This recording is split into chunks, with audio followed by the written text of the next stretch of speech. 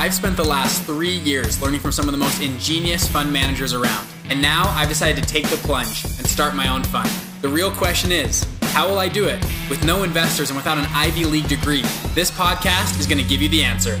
Join me and follow along as I share mine and other stories as we start and build multi-million-dollar investment funds. I'm Bridger Pennington, and this is Investment Fund Secrets. All right. Welcome back to the Investment Fund Secrets podcast. Today we got with us Ali. Ali, welcome on. How you doing today, brother? Hi, Bridger. Thanks for having me on. I'm doing great. How are you doing? This is gonna be a very fun conversation talking about I feel like the future of finance, the future of Bitcoin and blockchain and all sorts of fun stuff. But real quick, a brief bio on Ali before we dive in. This is going to be a very fun conversation. But you're the managing partner at Blockchain Founders Fund, where you invest in venture top-tier startups. You're also an LP in a number of different funds as well. Really, really cool, actually. So Ali went to the Schwarzman Institute in, is it Tsinghua Daxue in China? Is that right? Correct. Yes, in Beijing. Okay. That's awesome, in Beijing. So Stephen Schwarzman backed, is that correct? That's his. Correct. I read about that in his book, his big foundation he had in China. So you went there. We're going to talk about that as well. And then Bachelor of Commerce from University of Toronto as well. I know you have a lot on here. I kind of jumped through it a little bit, your bio. But we're excited to have you on. So give us, Ali, first off, where are you calling in from? I'm calling in from Vancouver. Vancouver. Okay, so you're in Canada right now. Now on here as well, I'm seeing some other stuff. You're, Blockchain 100 global leader. I mean, we're going to talk a lot about this kind of stuff, and you guys feel like kind of pioneering this industry a little bit as a fund and what you're doing. So give us the quick overview, maybe 1 minute overview of everything that goes on inside of your Blockchain Founders Fund and what you guys are actually working on, a little bit deeper than the bio. Yeah, absolutely. So we've got about 55 portfolio companies now all around the world, so spanning 6 continents. We're really looking at early stage companies. So most of our companies tend to be, when we enter into them, in their seed round, pre-series A, even many times pre-seed deals. And we come in and we support these companies very hands-on, right? So it's a mixture of capital, supporting our companies on strategy, product market fit, how to drive sales and revenues very effectively, even user growth, and then helping our companies to become better capitalized. And we've had phenomenal returns in the top 1 percentile of VCs globally, which has been, great 2.5 years or so since we've been doing this. And we also consult organizations like the United Nations. We also consult INSEAD, and I serve as senior blockchain fellow there, which is one of the leading business schools in the world. And then I also serve on 2 boards of public companies. One's a NASDAQ company called Mechanical Technologies, focused on Bitcoin mining.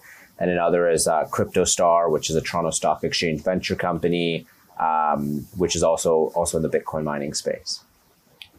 Wow, really cool. Now, the companies you guys invest into are all blockchain, crypto, niche down. Is that correct to say, or do you guys go broader than that? So we do also add emerging technology into that okay. mix, but we are pretty heavily weighted towards blockchain and crypto, as you can imagine. Yeah. Okay. Well, and you guys had sound like a great run so far.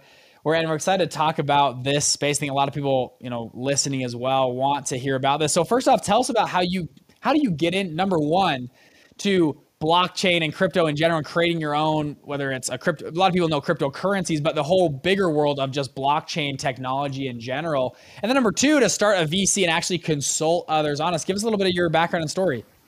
Yeah, absolutely. So maybe I'll start with the story part first, and then we'll go into the first question after that.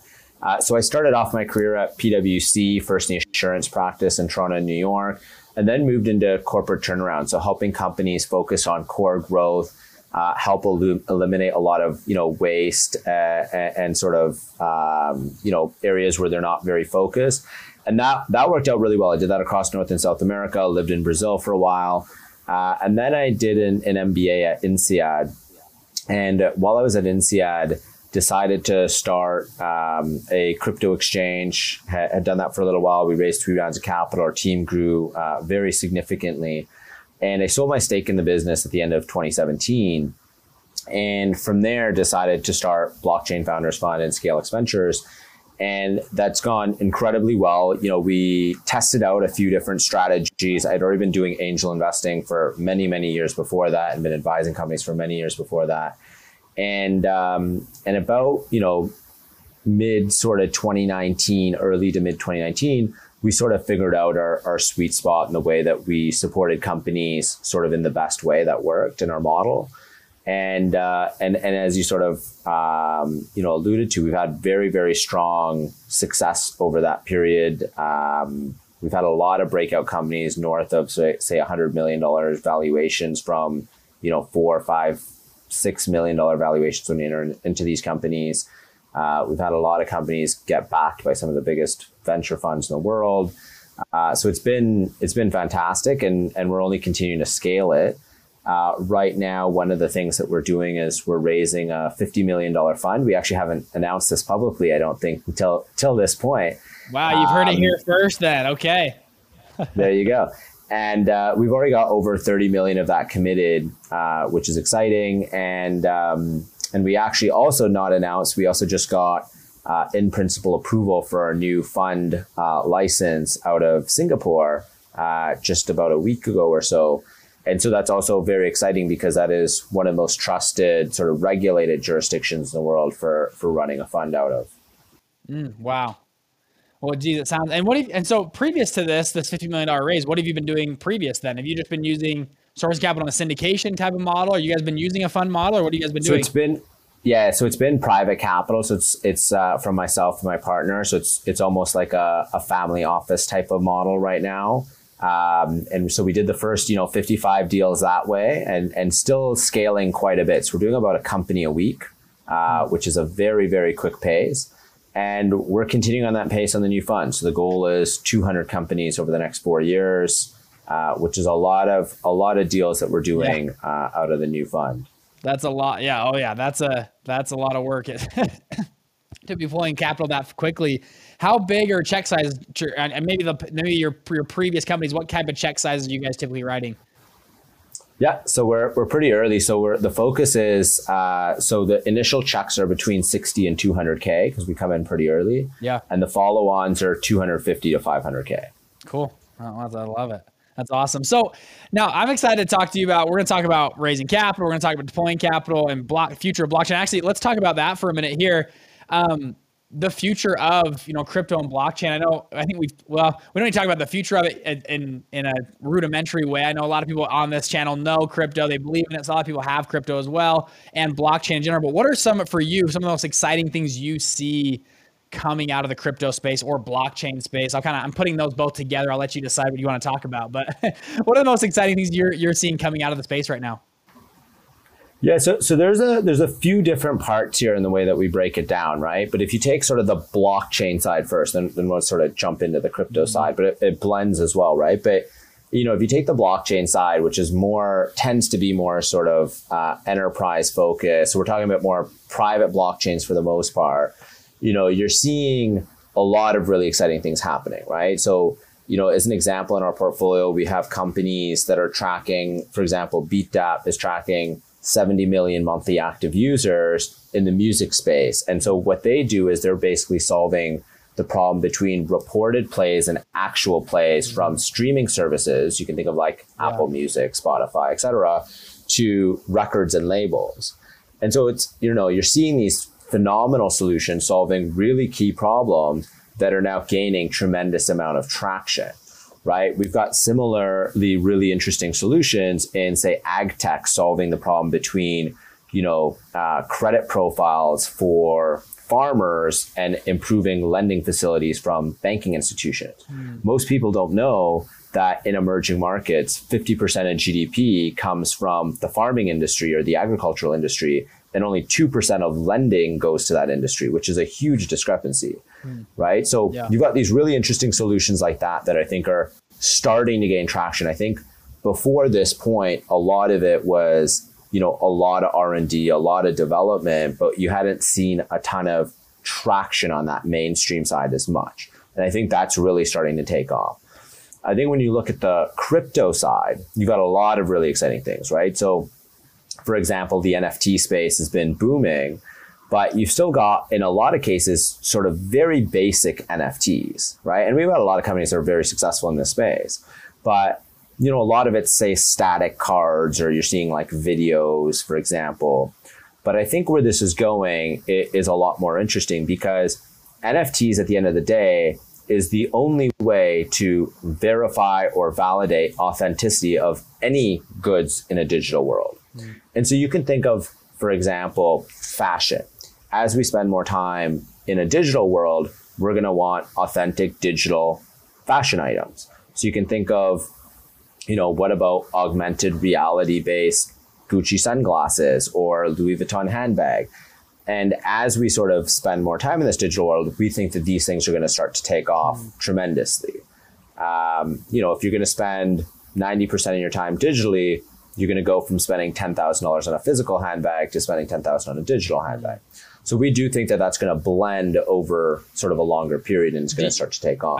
This is cool. I'm excited to ask more follow-up questions. I love, first off, the music thing. I think is ingenious. We're going to talk. I wanted to ask more about that. But the last comment you just made about moving to a digital world, do you see the world moving towards almost like a Ready Player One life? I mean, we spend a lot of time on online web. Do you see that over let's call the next few decades? Do you see people moving to that where you're going to spend, just like you said, as much money on a digital asset as you would on a physical asset, even luxury items inside of a game, but you're spending most of your time there. What are your thoughts there on the future of that? Yeah, I mean, 100%, right? I think it's not even necessarily just gaming, though, right? Like like as I was mentioning, like fashion. I mean, if you're going to start to live in either a VR or even an AR-based world, so where you have a lot of Zoom conversations, a lot of video-based conversations, you can start to have now augmented reality items that are authentic and provable, right? And differentiation is sort of a basic human need. And so I do see that over a longer span, it's going to increase substantially. So if you look at a 20, 30, 40 year period, it's going to increase substantially, but it has to start somewhere. So you're already going to have those early adopters starting to do these things. And you're seeing it happen with, already digital sneakers, for example, and other items that are starting to come out. And so we're pretty excited about the potential in these areas. And we've got a company, focused on digital fashion, for example. But you can also see it with all sorts of other things. As you have a lot of these NFTs, for example, you now need financial products linked to your NFTs, right? Because you're going to need to borrow against assets. Any assets you have, you should be able to ideally borrow against that collateral. So now you're going to have a ton of financial products start to come out, which is, we're only seeing the start of this, but you're going to see a whole sort of world of finance sort of be linked to the fact that you have these digital assets. And so there's a lot of exciting things happening in this space, and there's a lot more we could always go into, but this space has a lot of different possibilities across a lot of different areas. I think an example I just thought of is on a blue check on your Instagram or Twitter. It really just is a blue little thing, but how much would you pay for a blue check? And I know there's services. I get hit up every day on Instagram. Hey, pay me $10,000 for a blue check. Give me $8,000. And it's like, well, you kind of, and like the more time goes on, you're like, actually, maybe it's worth $8,000. Maybe it's 10, whatever they're offering. Right? I know there's a lot of different ways to get verified or whatever, but it's for people that are listening to, they're like, I would never spend $200 on virtual sneakers.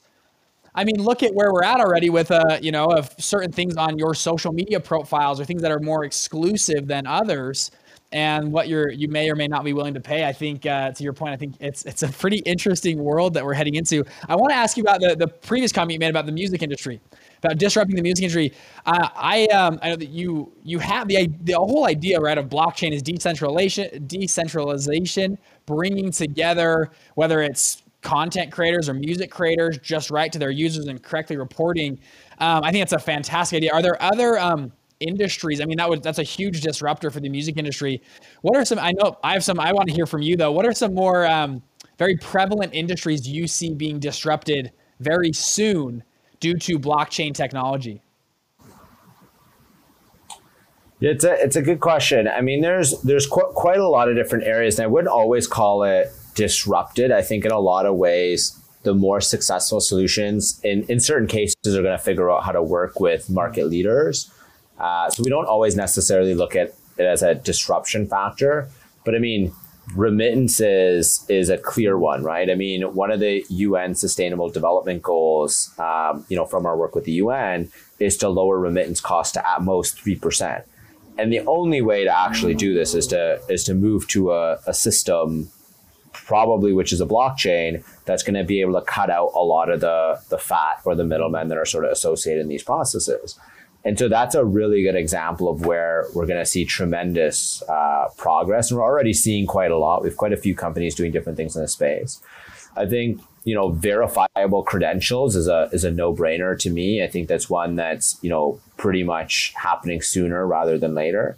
People don't realize how big of a problem this is, right? So, you can start with educational credentials as an example. People don't realize that Scott Thompson, the Yahoo CEO, had a fake degree, right? Or the MIT Dean of Admissions had a fake degree, right? Like, these are very big problems that now are being solved with the ability to have unique, verifiable credentials. And then that links into that employment and all of these other things, right? So I think that's another one that's, happening sooner rather than later. We're seeing all sorts of stuff from, real estate's an interesting one. It's been tried and tested a lot, but a lot of failures, I would say, so far overall. But these sorts of things are bound to happen. We're seeing progress on a lot of it. So it's an interesting one to watch for sure. I want to ask you about your portfolio companies as well. To deploy capital and do a new deal a week or maybe a couple a week is a lot of time and effort. I'm sure it's on your end. As far as on the fund management side of things, how do you, in this world of, I feel like there's a lot of these scam coins or Ponzi scheme type of offerings. What are some things that help you in the world of brand relatively new space of NFT? Let's just call it the blockchain space. Cut through scams or frauds or other things like that. What are things that you look for when you deploy capital in those companies and make proper investments? So to deploy that, it's kind of a broad question. I'm gonna phrase it a little bit better here. But when looking, all these, number one, how do you get over fraud and make sure they're good companies to get into? And number two, how do you actually select good companies to invest into? Yeah, it's a really good question. So what all of our companies do when we meet them, when we're introduced from our venture partners, they all fill out a form that gives us a really quick intro. It's a 5-minute form. It answers a bunch of questions that helps us understand very quickly an overview about the company. And it helps us to start being able to cut out, or filter or figure out which companies we're actually more interested to chat with. We get their deck and all of those things as part of that.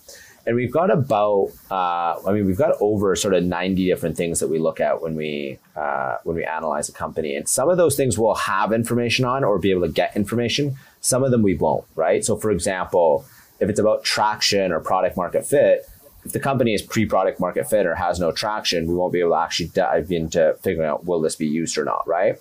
And so in those cases, we might go to an expert. So we have what we call the BFF Global Expert Network. We've got about 200 executives. A lot of these are Fortune 500 executives, fund managers, a lot of successful entrepreneurs across all sorts of industries. And, we'll tap into them to see if, something makes sense. Would they find value in the solution? Would their companies use the solution potentially? That helps us to understand then product market fit in those cases. And obviously not perfectly, but a better understanding of it.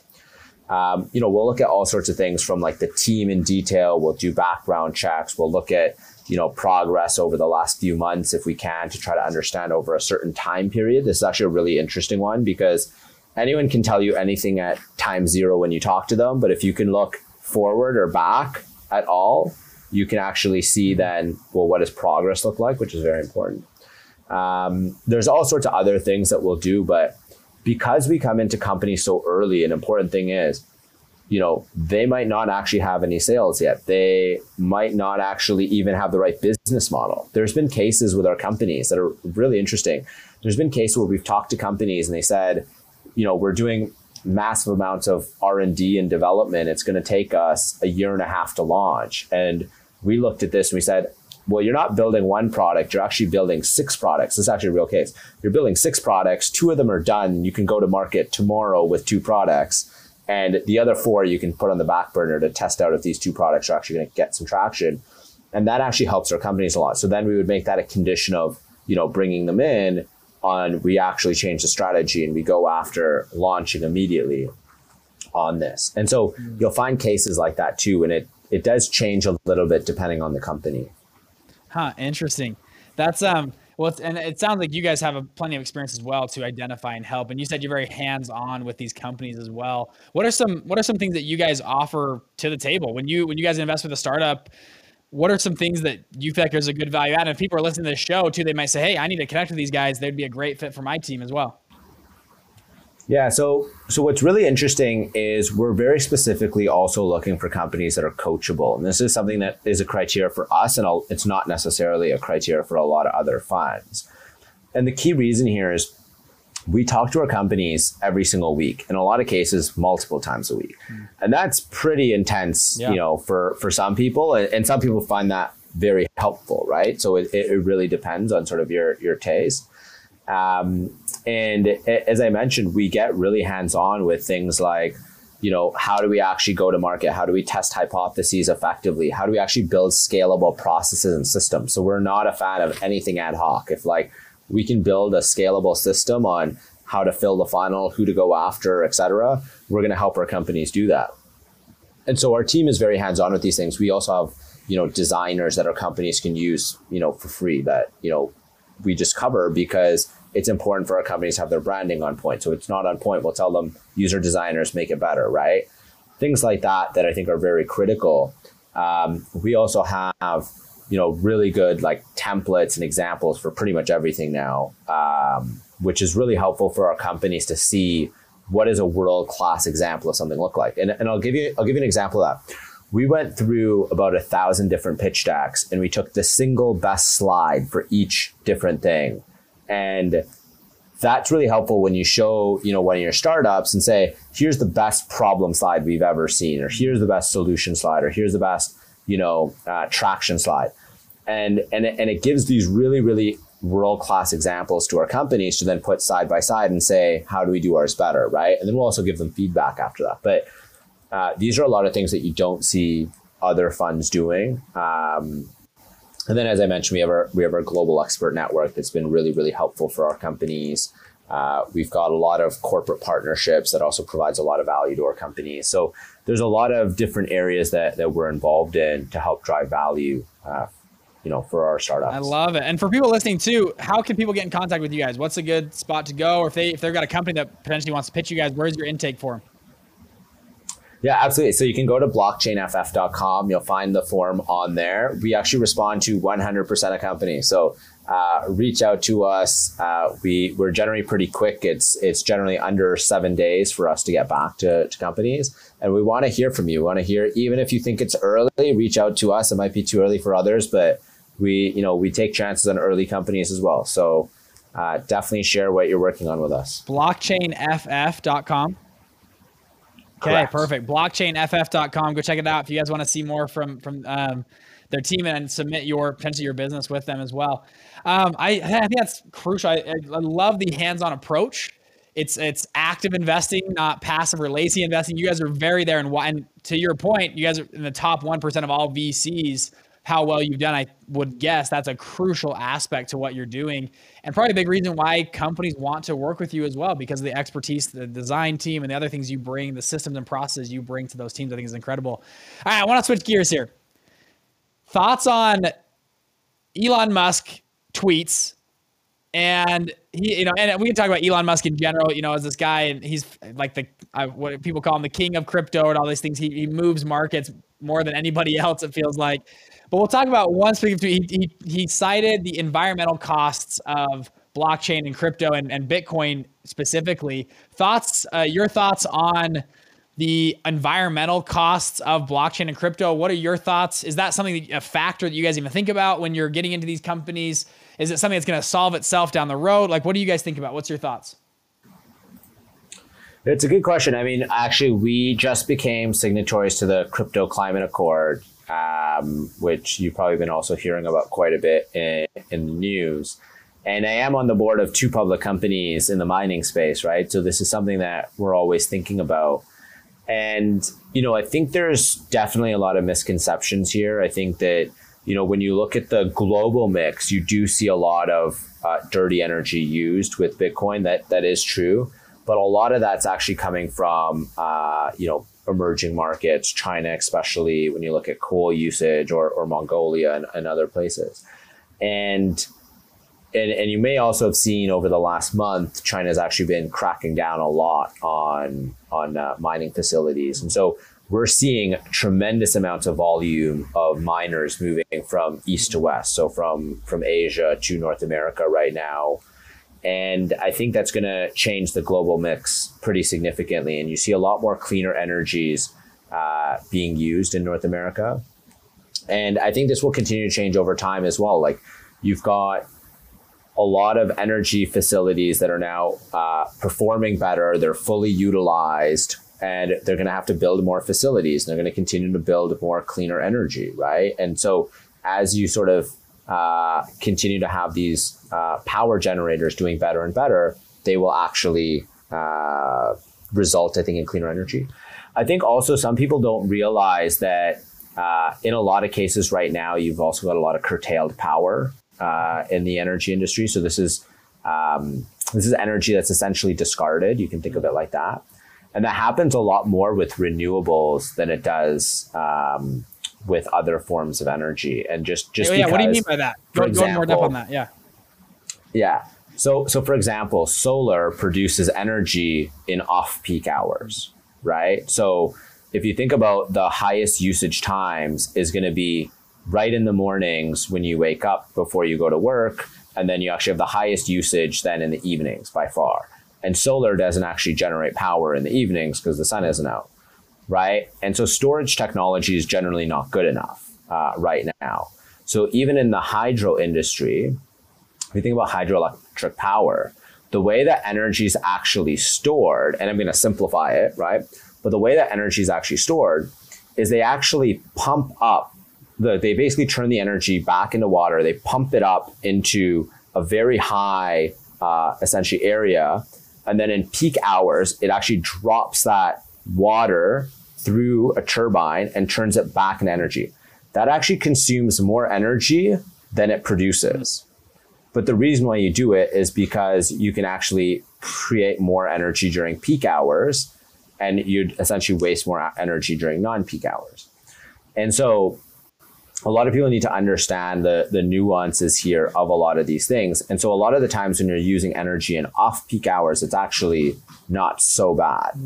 And of course, these energy mixes need to get better, but you're already starting to see a lot of that happen, I think, in North America. It's so interesting about the...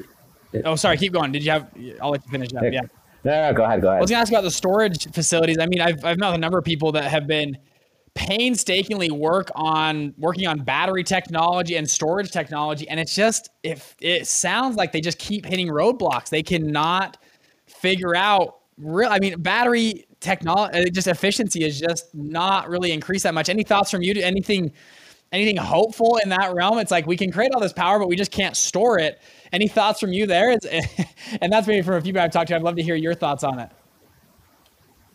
I mean, I think in reality, I would still say there's been tremendous progress when you think of it over the last decade, right? I mean, electric vehicles wouldn't have been possible more than 10 years ago. And it's come a long way, and you're seeing pretty high penetrations of electric vehicles now in a lot of markets. And that's really only going to continue to increase, right? I mean, even the mainstream players are going pretty heavily into electric as part of their plans. So I think we've come a long way on transportation, et cetera. I think the big problem is it going to be cost effective for storing energy versus other forms? So you need to be producing energy so cheap, and then you need to be able to store it. And that combined cost needs to be cheaper than other alternatives, right?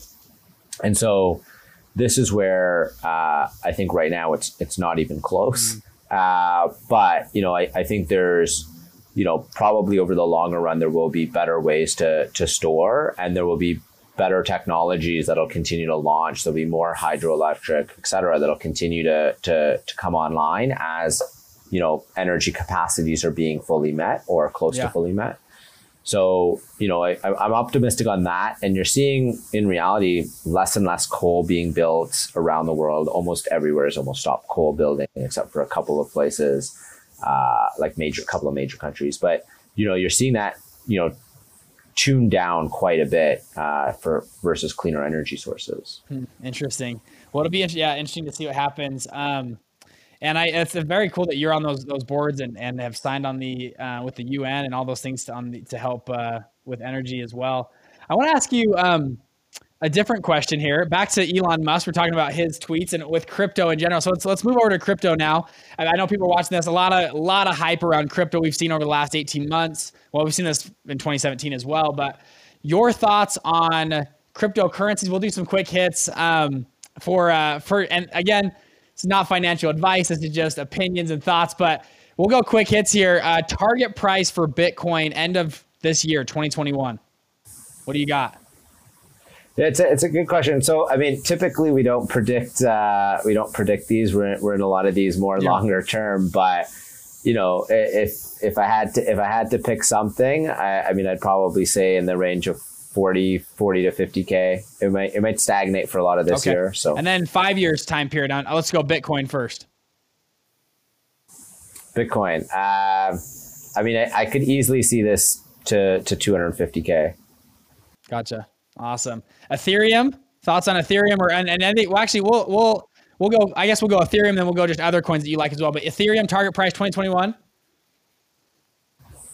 It's a good question. I mean, I'm quite bullish on Ethereum. I would say, back to around 3,000. And then 5 years. You sound bullish. Do you see Ethereum becoming really the main, at least most utility currency? I think they have very different cases, right? And so I'm still very bullish on Bitcoin as well. But I do see Ethereum most likely, maintaining and growing sort of their altcoin dominance, if you want to still call them an altcoin. But I could very much see Ethereum north of 7,000 or 8,000. In the next 5 years. And then for what are some other, for people that are listening to, other coins that excite you or that you like the technology behind it? Maybe something to watch, as things that are more up and coming. What are some any ones that you recommend to look at or look into? Yeah, I think there's Solana, I think that's a clear one that's been getting a lot of interest and a lot of excitement by all sorts of projects. I think Polygon. So Solana was the first one, Polygon. Okay. Yeah, I think they've been making big moves. I think the bigger way that I look at these, at least, is what are the things that you could probably see as part of a major, like a big part of our future, right? So you could take, I think privacy is going to become a bigger and bigger topic. And so does that mean in 10 years, we're very likely to have, decentralized internet, for example, and miners all around the world helping to secure that network. And I think that's very, very possible to have this as a pretty mainstream thing. So not extremely niche. There is examples of niche markets right now. And I think so, right? And so that might mean the next $100 billion to $1 trillion market could come out of a private internet, right? And so that's something to watch out for and start to study up and look at, who's doing what in that space as an example. And I think this is a really good way to look at, what could be up and coming as trends as part of the broader decentralization, solving some of these human trust issues that come out of blockchain as a whole. Interesting. Now that's a good way to look at it, right? What are going to be big topics, big things that, and then a blockchain or a crypto could solve those things. Thoughts on the Fed coin? Will it happen? Will it not happen? When I think it's going to happen relatively soon, but what are your thoughts on the Fed coin and thoughts around that? Yeah, central bank digital currencies are inevitable, right? There's no world that I can possibly foresee where we're less digital in the future than we are now. And so if you sort of use that hypothesis, it's inevitable that this will happen and it'll happen sooner rather than later. So, I think you're getting a lot of pressure because China's, pretty far ahead on this. and in 5 years, I think you'll have a pretty clear Fed plan either rolled out or a clear rollout plan from that point for a go live. And so I think it's pretty realistic to expect, but I wouldn't look at this as a decentralized currency, right? This is very much centralized and controlled, and in fact gives central banks more tools at their disposal than they have now. Yeah, I agree. I think it's interesting that it's too juicy not to do. It's too enticing for a central bank to not do that, right? And so I totally agree with you there. Do you see what do you see banking institutions evolving into or being disrupted by? I mean, a central bank coin, I think in a lot of ways moves out the need for a Wells Fargo or for a Key Bank. Do you see that though, as these private, credit unions and lenders? Do you see a big disruption there with a Fed coin coming out, and maybe the Fed just using a company like BlackRock to just do all their doings? And again, this is predictions. Who knows what's going to happen? But I love to go down the rabbit hole a little bit. What are your thoughts there with large banks? Well, this is really interesting, right? Because the U.S. Federal Reserve did announce already the Fed Now plans for 2024 a while ago, and I think what was concerning for the banks as part of that is they could technically and seemingly look like they might be overstepping. In some ways, you might call it the traditional financial institutions that are there, and dealing directly with consumers or citizens or whatever you want to call it. And so this will be interesting to see, because I think it'll be very political. I'm not sure that they would actually do that in practice. I think that would surprise most people because, modern economic theory, you just don't have central banks dealing directly with citizens. And however, having said that, if you look at the last 10 years of modern economic theory, a lot of it's gone out the window, or monetary economics, right? And so I wouldn't maybe be too surprised if it happened, but I think it would be a very big shift in global monetary economics. And I think a lot of countries won't go that way. It would take a lot, I think, and a lot of power for a central bank to be doing that. Interesting. Directly. I love it. So yeah, some interesting insights for what the future potentially could hold. I know you're busy, Ali. I got the last question. Ali, excuse me. I keep saying Ali. It's Ali. My bad. The last question I have for you, and we'll let you go. I like to do this for everybody that's on the show. I'm going to give you the mic for 2 minutes. You can share whatever you'd feel like would be most valuable for this audience. Maybe things that we didn't cover, didn't hit on, or you can talk politics, religion, faith, crypto, block, whatever you want to talk about. We can talk about 2 minutes though. I'm going to leave you the mic open, and you can share what you feel like would be most valuable out of your heart to this group, this audience that's listening. So here we go. I give you the mic, and we'll hear it from you.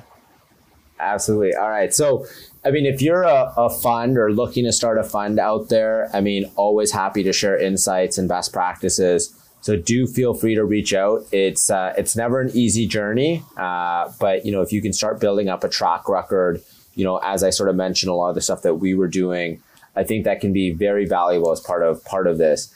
If you're a startup out there, I mean, make sure you're passionate about what you do. Make sure you're solving a real problem. I think a lot of startups that we see, I mean, there's a lot of different traps that startups can fall into, but make sure that you're not just building for the sake of building, and you're always going out and testing that, getting feedback, creating proper feedback loops as part of, your product development cycles.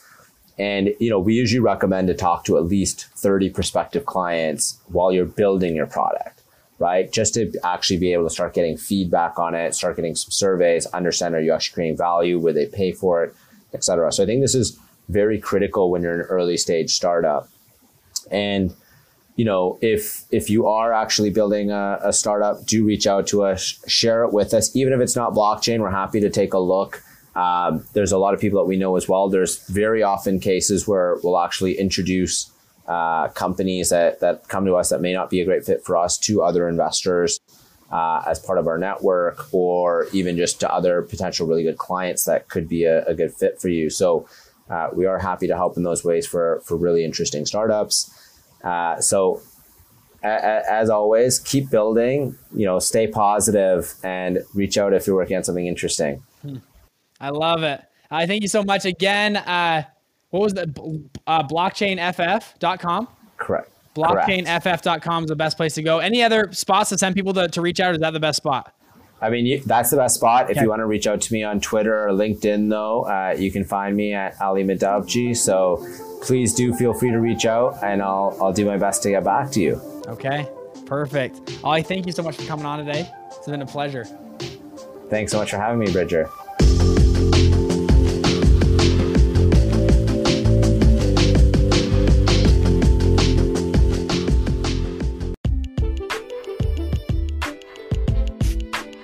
Hey, it's Bridger here. I have 4 free and simple ways I can further help you to scale your business or fund. Number 1, I have a YouTube channel with, actually, to toot my own horn, I think it's decent content on there. Go check it out. Bridger Pennington is the YouTube channel. We go very deep on funds. Number 2, I have a 1-hour free training at investmentfundsecrets.com. We go very deep into how to actually start and scale your very own fund from ground zero.